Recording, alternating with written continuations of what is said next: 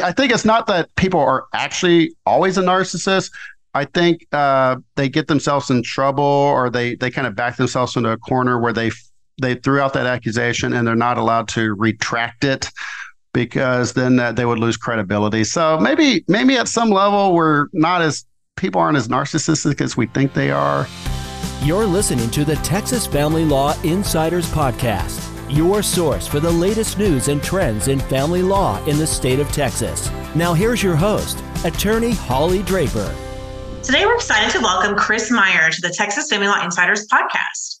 Chris is a 2005 graduate of Texas A&M University and a 2014 graduate of Thurgood Marshall School of Law. He's the owner of Christopher Meyer Law Firm, PLLC in Sugar Land, Texas. Prior to law school, Chris served in the United States Army as a military intelligence officer in Operation Iraqi Freedom.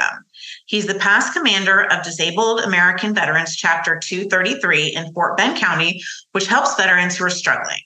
Chris's practice now focuses on high conflict divorce, child custody, and family violence cases. Thanks so much for joining us today. Thank you. Thank you, Holly. I really do appreciate it. Okay, well, let me, if you don't mind, can I tell you a little bit about myself?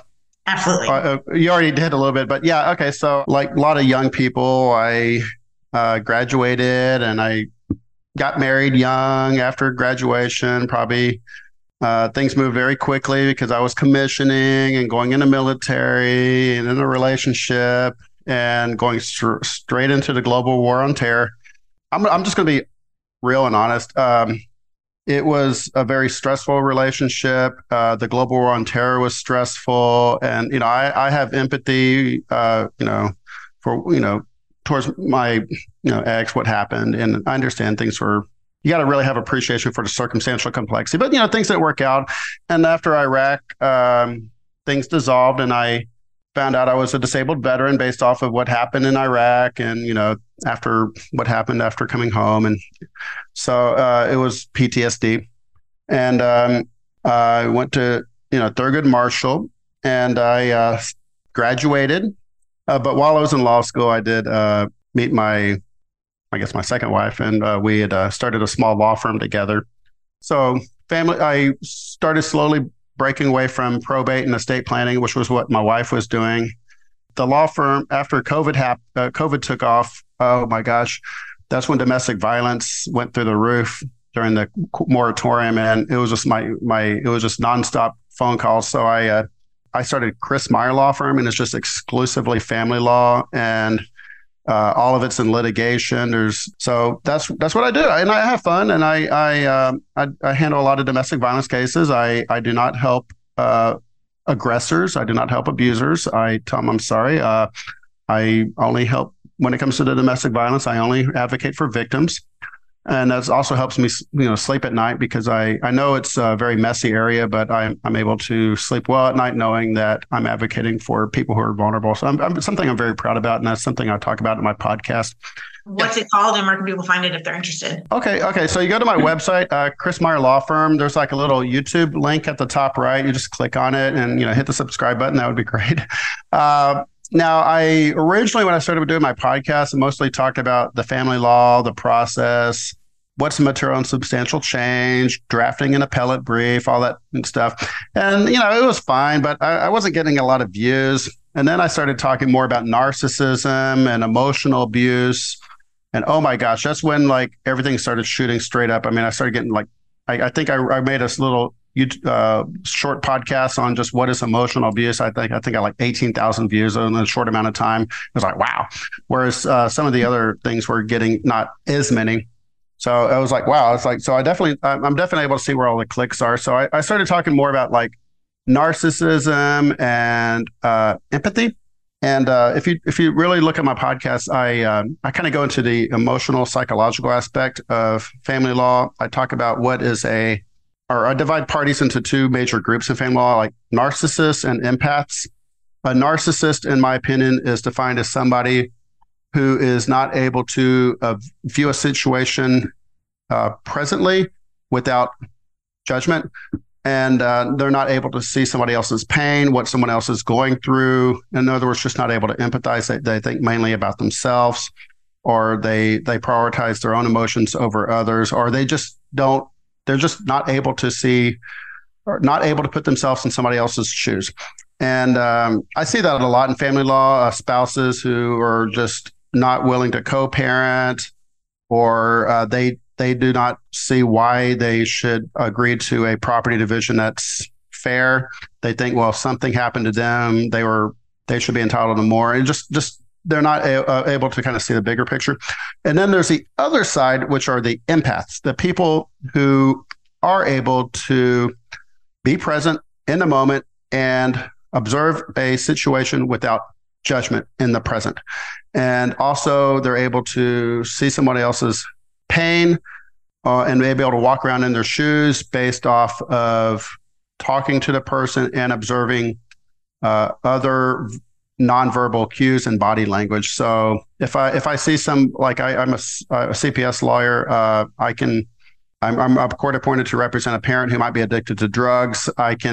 Because I consider myself a very empathetic person, I feel I have the learned ability to have a better idea of what somebody is going through and understand them. And when I'm talking to maybe a CPS parent, and they're telling me they're not using drugs anymore, but their body language is telling me something else, what am I going to believe?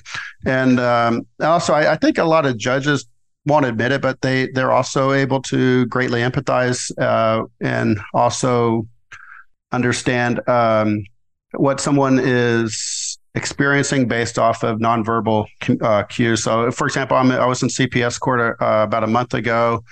I think the judge was able to see one of the parents who was addicted to drugs. They claim they weren't using drugs, but they're looking down at the floor, looking to right. They're not facing, they're leaning back, they're crossing their arms, they're visibly shaking, there's a quiver in their voice. The body language was basically testifying that, yes, I did something wrong, but verbally they're saying, no, I didn't do anything wrong. So I think that's a very valuable skill in family law.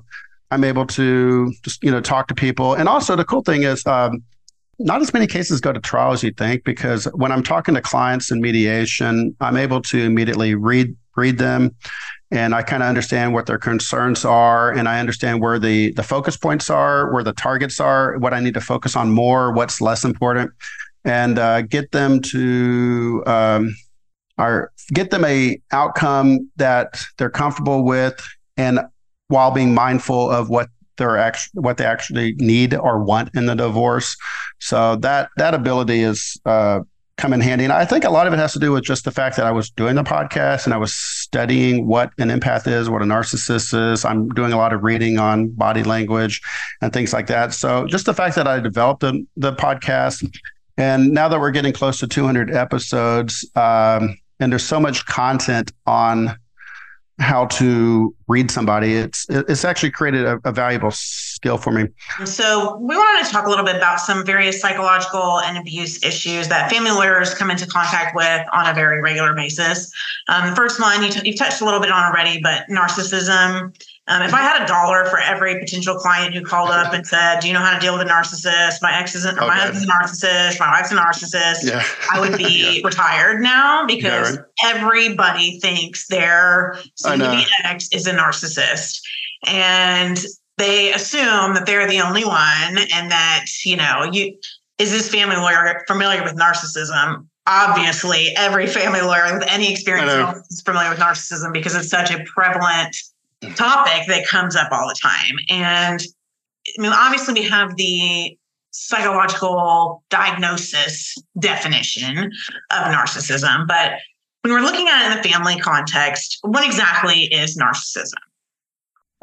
Well, I think what happens is maybe we have two spouses, they hate each other, they both accusing each other of being a narcissist. I think it's just I want to be open-minded. So maybe there are narcissists, but at the same time, if I'm going to be open-minded, maybe they're not actually narcissists. Maybe the marriage has just become dissolved, and we need to be empathetic and mindful of that.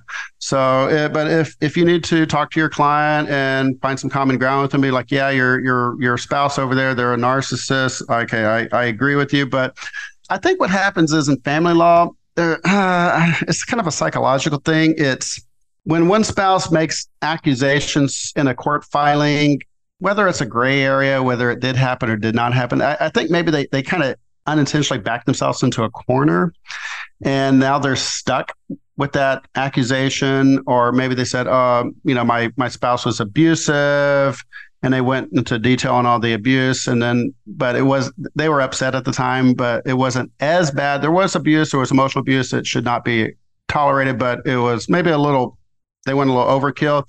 But because that accusation's already been put out there, they feel they're stuck with it, and they can't come back later and say, oh, I lied to the court, or I lied to my friend. They can't do that. So now they're just kind of backed in the corner. And the other spouse, because they're having these accusations hurled at them, they have to protect themselves. So in a weird way, they're kind of match and mirroring. They're throwing the same missiles that were thrown at them, they're throwing back. And now they're both backed into a corner.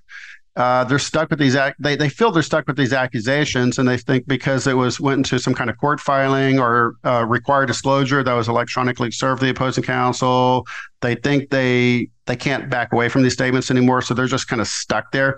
The good news is the judge is going to make you go to mediation anyway, so don't worry about it. And then we're just going to mediation. And yeah, okay, I understand. You're saying the husband's saying the wife is a narcissist, wife's saying the husband's a narcissist. Okay, fine. Let's just talk about the property division. So, I mean, I think it's not that people are actually always a narcissist. I think they get themselves in trouble, or they kind of back themselves into a corner where they threw out that accusation and they're not allowed to retract it, because then they would lose credibility. So maybe at some level people aren't as narcissistic as we think they are. They just I think probably at least 80% of divorce clients throw that out about their spouse, and the percentage of those that are actually would be diagnosed narcissist, even if they haven't, assuming they have not been, but would be, is probably really small in the grand scheme. Oh yeah. Now, I just think let's just say in a parallel universe where Chris Meyer is not happy and files for divorce and says my wife is abusive or emotionally abusive, she's economic controlling, she uses the children, isolates me, minimizes my concerns, denies the abuse, all these things, and then I'm like. She sees that I made these accusations because I made them. I can't really get away from it anymore. I've already adopted that statement. I have to move forward with it. Otherwise, if I retract it, I could lose credibility. So she's going to throw the same thing at me. So were we ever really narcissists? Or maybe we're just mad at each other and things got a little too emotional. And that's why we need to get lawyers involved and hopefully just go to mediation. Fine. I get it's emotional, but let's try to, but true narcissism, I mean, most of my clients, they're mostly just good people. It's just the marriage has become dissolved. I'm not a medical doctor, but I don't think they're anywhere near the criteria for a narcissist, but that's what the other side is saying, whatever. But at the end of the day, what we can't agree on is that they need to get divorced. So what advice, if you have a client who swears their husband or wife is a narcissist, and maybe some of the traits that they are discussing do line up with narcissistic tendencies, what advice do you give those clients about dealing with their potentially narcissistic spouse during a divorce? Okay, I encourage them. It's cheaper to co-parent. I mean, I understand they're denying you access because they have this entitled attitude or whatever. So I just explain the process like, look, we can go back to court. We can file an enforcement, request sanctions, file a restraining order based on this behavior.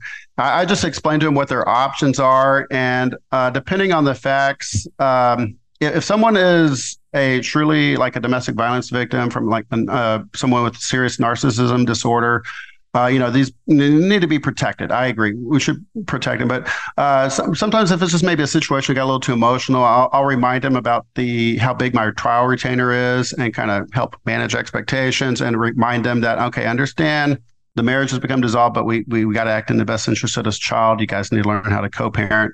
I just try to kind of bring them back to the present, bring them back to reality a little bit. And I think I'm pretty good at that. This episode of the Texas Family Law Insiders Podcast is sponsored by the Draper Law Firm, providing family law appellate representation across Texas. For more information, visit draperfirm.com or call 469-715-6801. So one of the things that you've mentioned a few times and often goes hand in hand with the narcissist allegation is emotional abuse. So that's a really broad term, and we definitely see a lot of emotional abuse happening in the divorce context. What are some examples of different types of emotional abuse? Oh, gosh. What I look for in emotional abuse, it's called the Duluth model or the power and control wheel. It's a common model used for training professionals in domestic, violence institutions, like maybe shelters for battered women or law firms that specifically deal with domestic violence. But it's called the Duluth model, or also known as the power and control wheel. It's on my website. Check it out. But emotional abuse under the Duluth model, and I'm not going to try to claim that I know every criteria for emotional abuse, but I only stick to the Duluth model. It's like if you're putting somebody down, typically verbally, making them, that's number one, making them feel bad about themselves. That would be two. Calling them names, and there are a lot of choice words people can use between their spouses, making them think they're crazy, aka gaslighting, and I've got an entire podcast just on that. But also the fifth criteria I look for is playing mind games with the other spouse. Number 6 is humiliating the other spouse. There's tons of ways to humiliate a spouse. I don't have to go into that, and then the last criteria is just making them feel guilty. So those are the 7 things I look for when I'm assessing if emotional abuse occurred. And also, if you look at the power and control on my website, the emotional abuse, well, it's a wheel, right? In the center of the wheel is power and control. And then you have emotional abuse, isolation, intimidation, minimizing, denying, blaming, using children, economic abuse, male privilege, coercion, and threats. That's all in the gray part of my power and control wheel. The reason it's gray is because it's a bit of a gray area. Now, the outer ring of the power and control wheel is violence, like physical violence and sexual violence. So that part of the power and control was black and white because it is more objective, it's more provable in court.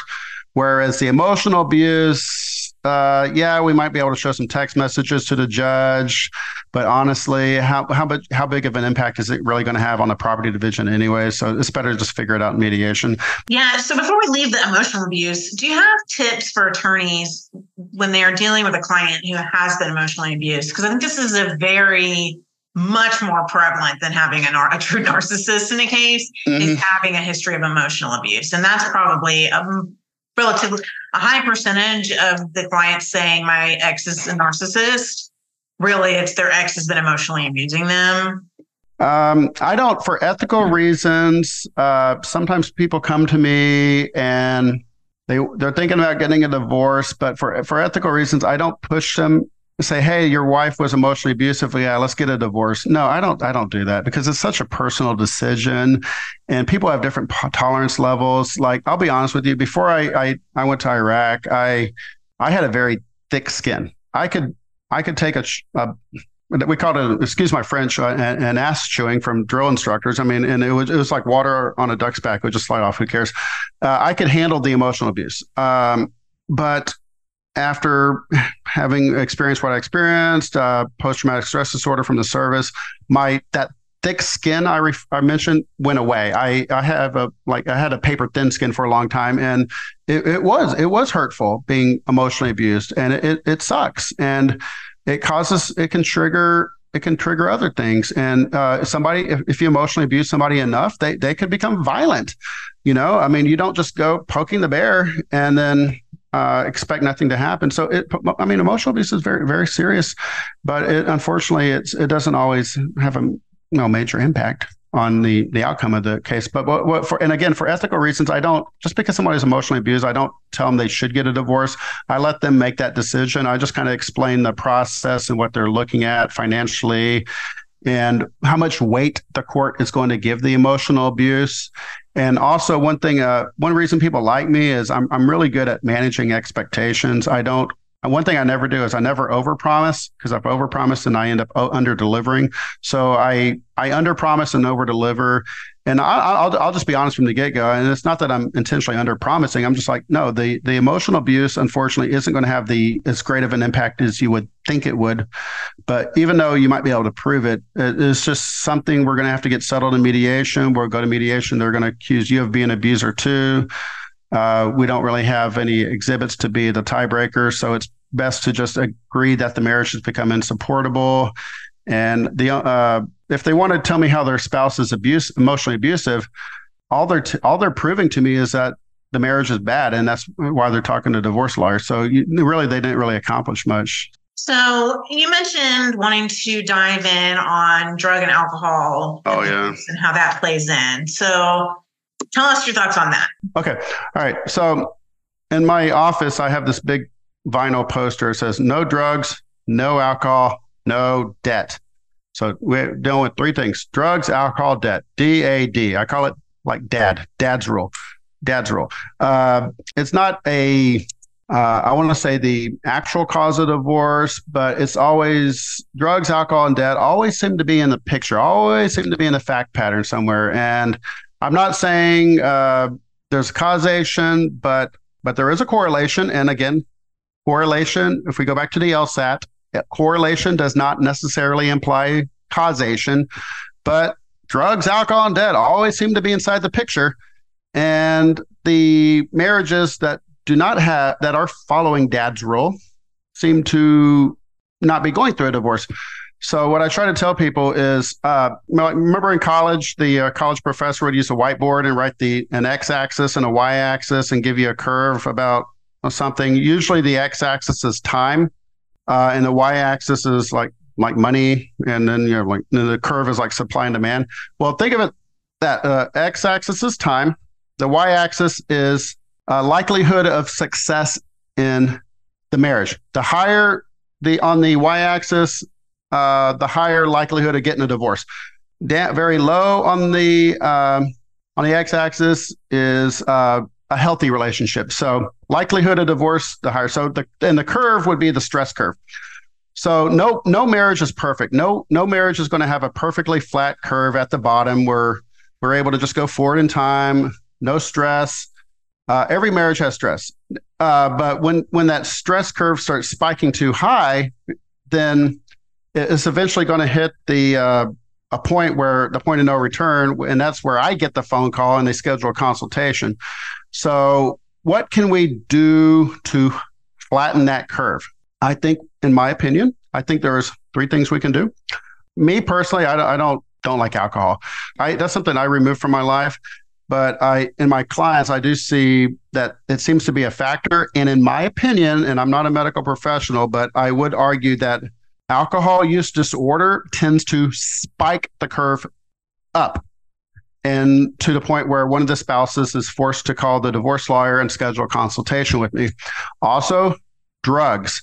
I'm not advocating for legalization of anything, but marijuana, I don't think that's really a big issue, but it's more like the maybe methamphetamines, cocaine, PCP, heroin, like the more serious stuff. Using drugs like that, and or abusing alcohol, and also debt. A lot of my divorces, there's so much. A lot of it just has so much credit card debt. There's really, at that point, there's no assets to divide. It's just a ton of debt. So I think if we can be more mindful about drugs, alcohol, and debt in our life, then I think it's possible to flatten the stress curve. So you can remove drugs, alcohol, and debt from your life, but you're never going to have a perfectly stress-free marriage. But at least you can keep that curve flat enough where you can go into old age and grow old, fat, and happy with your spouse. So we're just about out of time, but one question that I like to ask everyone that comes on the podcast is, if you could give one piece of advice to young family lawyers, what would it be? I think a lot of maybe the young lawyers, and I was guilty of this, maybe they get a little too emotionally attached. I think the best advice I can give anybody is remind them they don't live in a vacuum. It's okay to have a mentor. It's okay to reach out to other people for advice. They're not, if anything, people would respect you and like you more for it. So, I'll some of the older lawyers, I might be more tech savvy than them, but they know how to get things done. And it's also, they remind me of just little things. Like, one of the best pieces of advice from an older lawyer was, if you answer the phone after 6 p.m., or if you answer the phone on the weekend, you just gave that client permission to call you whenever they want. That was something that didn't really resonate with me at first, and I kind of learned the hard way. But now, after that, I learned it's better to listen to the older lawyers, and they're full of wisdom, and they're always. I haven't met an older lawyer who refuses to mentor me in some way. So take advantage of that. That would be my best advice, honestly. So where can our listeners go if they want to learn more about you? Oh, good. Okay. Go to my website, Chris Meyer Law Firm, and go to my articles, videos, podcasts. It's right there at the top right. Just check it out. Most of my podcasts are about mindfulness. I go into breathing techniques, how to be present in the moment. A lot of us with going through stressful family law issues, we're always thinking about something that's in the future or in the past. We're focusing on our past regrets or our future anxieties. But if you're focusing on your past regrets and your future anxieties, one place you're not is in the present.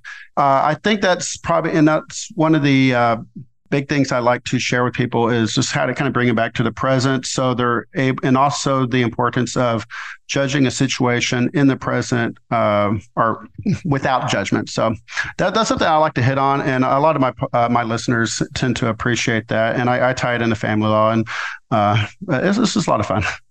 Well, thank you so much for joining us today.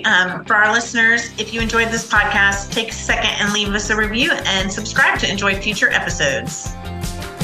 The Texas Family Law Insiders podcast is sponsored by the Draper Law Firm.